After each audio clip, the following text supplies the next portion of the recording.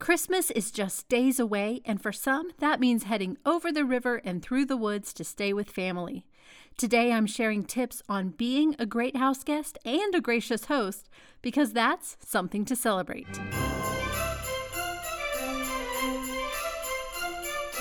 Welcome to Something to Celebrate. I'm Amy Wiley, owner of Suburban Soiree. Join me as we celebrate, decorate, organize, host, and make life fun. Hi there. Merry Christmas to you. I hope you're having a good day wherever you are today. Maybe you're wrapping gifts or driving to see family or hiding out from your family. Maybe they're hiding out from you. Who knows? Wherever you are, I'm glad you're here. Thank you for listening.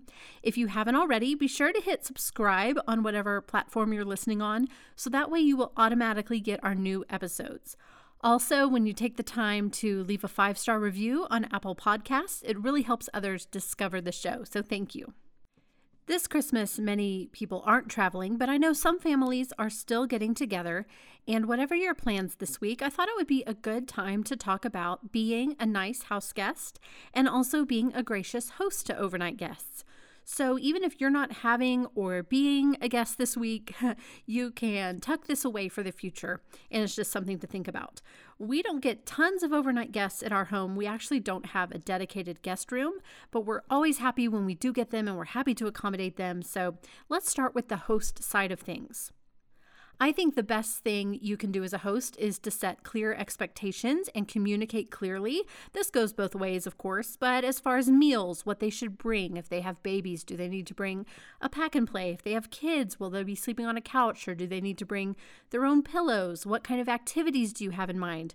What is the room setup going to be? It's always best to communicate clearly, and I think as a host, you should try to provide as much as possible, and options are the best. So as far as the room, when it comes to pillows, blankets, kind of the temperature situation, I think it's great to offer a few pillow options and also some blankets and a fan. So whether they're warm or they're cold, they can make themselves comfortable. Plenty of towels. If you have extra toiletries on hand, it's really nice to at least stock your shower with the basics. Here in Colorado, we are always mindful to put a bottle of water by the bed. It gets so dry here, and you wake up in the middle of the night really thirsty, especially if you're not used to it. But I think bottled water in the room is great wherever you are. You might want to have the Wi-Fi password framed or displayed in a cute way. Phone chargers are also really handy. Just sort of think of everything they might need and put it there to try to make them comfortable. As far as food options, I always think it's great to offer just that, options. People have different tastes and different things they're used to, and especially if you're going to have kids, you don't want to put the kids in a situation where they hate everything and then the parents try to make them eat it. You know how it goes. So I like to either serve an entree with several sides so that even if you're not a big fan of the entree, or if one of the sides isn't your thing, you have some different options. But I think the best way to go about this, if you're feeding guests, even if they're not overnight, is to do a build your own situation. So this is like a taco bar, fajitas, burgers, Cobb salads that you put together, anything where you can sort of customize and suit your own tastes. That's really makes it nice for your guests to be able to fix it the way that they prefer. One thing I consistently do with overnight guests that I've sort of learned over the years is to set up a serve yourself breakfast. Often people are coming from different time zones, or maybe they just have different sleeping patterns than you. And it's nice to say, here, I've set out some muffins, or I love a cereal bar with some options, some sort of baked good or some sort of simple breakfast, show them where the coffee is, have it out on the counter, and say whenever you get up, please help yourself. Put out plates and forks and napkins and have the breakfast accessible. You can also do a bigger breakfast later in the morning if that's something you want to do with your guests, but it's nice to have something they can nibble on and get themselves a cup of coffee if they happen to wake up before you. And I love when people are comfortable in my home, when they know where the silverware drawer is and they just help themselves, or they get a cup, or they make themselves right at home. I really enjoy that, and it makes me feel a closeness. So you want to foster that and give people that familiarity, let them know where things are so they can just help themselves. It's also nice to have your laundry room available. Keep in mind if people are traveling, especially in a family situation, I think, or a longer trip, they may want to use your washer and dryer. So you might want to tidy up your laundry room a little bit before they come. Be sure to show them where the supplies are and let them know it's available to use. Another thing to keep in mind, I just think it's great on both sides to be flexible. So offer activities or freedom. Maybe give 2 options. You can say, we're going to go to the park or we could catch a movie. Do you want to stay here and hang out, or do you want to go on a little hike nearby?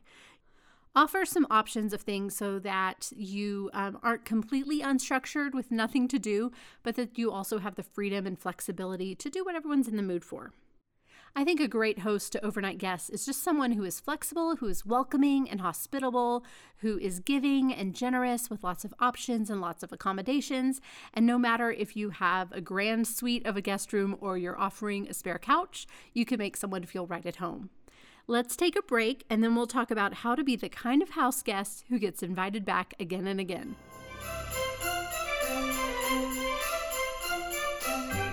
The Christmas Movie Night printable kit is here. This instant download makes it easy for you to set the scene to watch all your favorite Christmas movies with some extra flair. Use it to dress up your dinner table, set up a hot chocolate bar, and add extra touches to treats. This kit can be printed as many times as you like and works with any holiday movie. Head to the link in the show notes to purchase, download, and start enjoying tonight.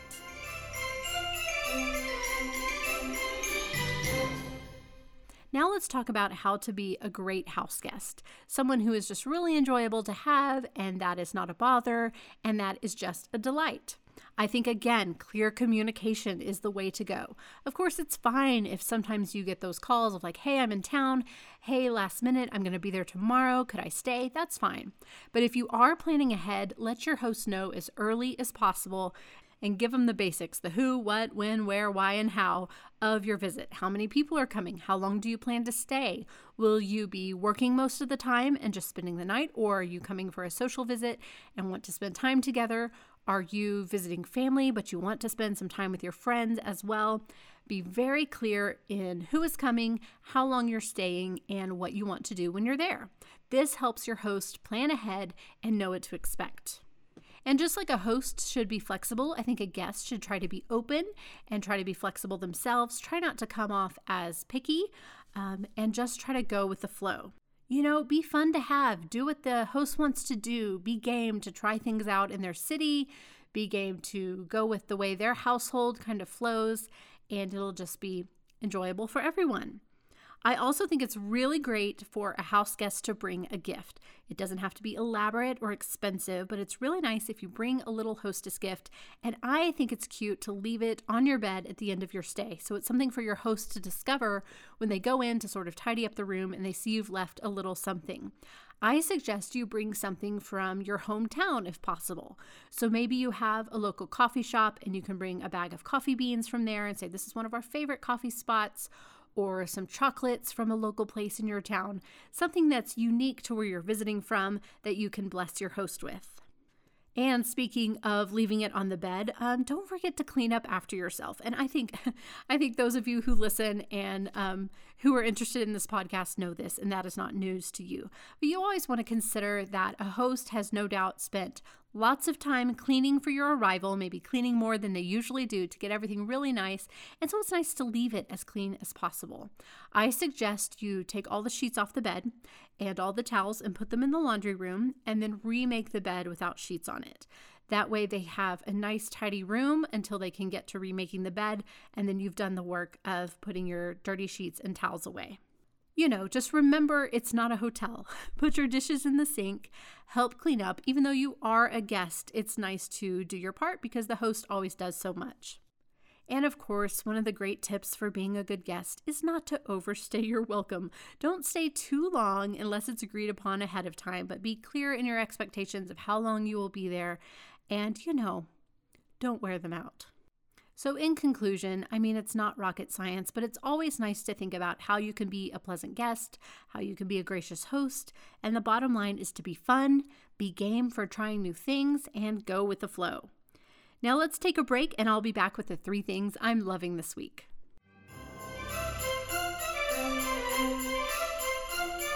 Are you obsessed with holidays? Are you a planner? Do you make all the lists? I think half the fun of things like holidays, parties, movie night, and trips is the planning. Personally, I enjoy jotting down ideas and brainstorming ways to have fun as a family or to entertain friends and family in our home. If you're that way too, I've created the ultimate printable tool for you to store all those lists, ideas, and doodles in one spot. The Seasonal Celebration Planner. It's not a calendar, but rather a customizable, printable way to keep track of all your fun plans. So you print it out, printing as many copies as you need of different elements, and put them in a 3-ring binder. Then you get out your colorful pens and creativity and fill it with all those memory-making things you want to do. It's 57 pages, including colorful monthly cover pages to use as dividers, a sheet for each month customized to the seasons, pages for birthdays, parties, trips, a tablescape planner, porch planner, menu planner, plus pages for holidays, everything from Christmas to Cinco de Mayo to Father's Day, plus so much more. Once you download, it's yours to print as many times as you like, year after year.